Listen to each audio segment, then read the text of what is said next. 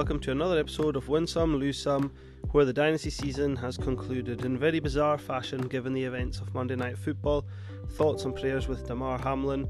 Buffalo Bills and Bengals players will be a bit distraught as well, but we're focusing on fantasy football. Sleeper app has decided to just call the game as it was. It will give commissioners the option of changing the Week 17 scores if the Bills and the Bengals were to play after Week 18.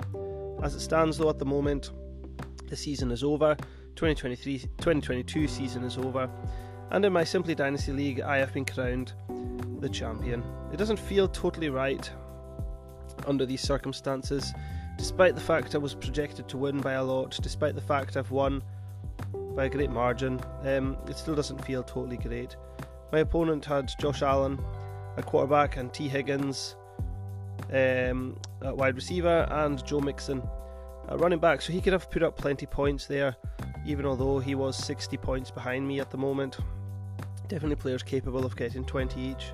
You win some, you lose some. My Island Boys team finished with 187.82 points, and then the runner-up has 122.50 points, so we'd still need a further 65 plus points to catch up with my score, which is of course doable in fantasy. We know that everything is possible, everything is achievable, but we'll just have to take the result as it is at the moment. It means I'll have the last pick in the rookie draft, but it does mean I'm the champion in the first season, which I will more than take.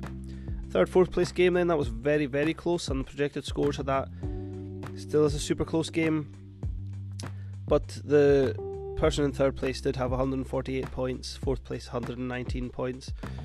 So we move on. We have to see what happens. If the Bills and the Bengals replay the game after Week 18, then what will happen is I will input the correct scores from the Bills and Bengals players into that matchup and see how it affects the finish of the top four. Obviously, on the one hand, totally selfishly, I hope I remain champion no matter what happens, but we'll just see how it goes. All the other leagues, looking forward to our 2023 season, looking forward to starting to look up the rookies and get my head around who I'm targeting in drafts and so on.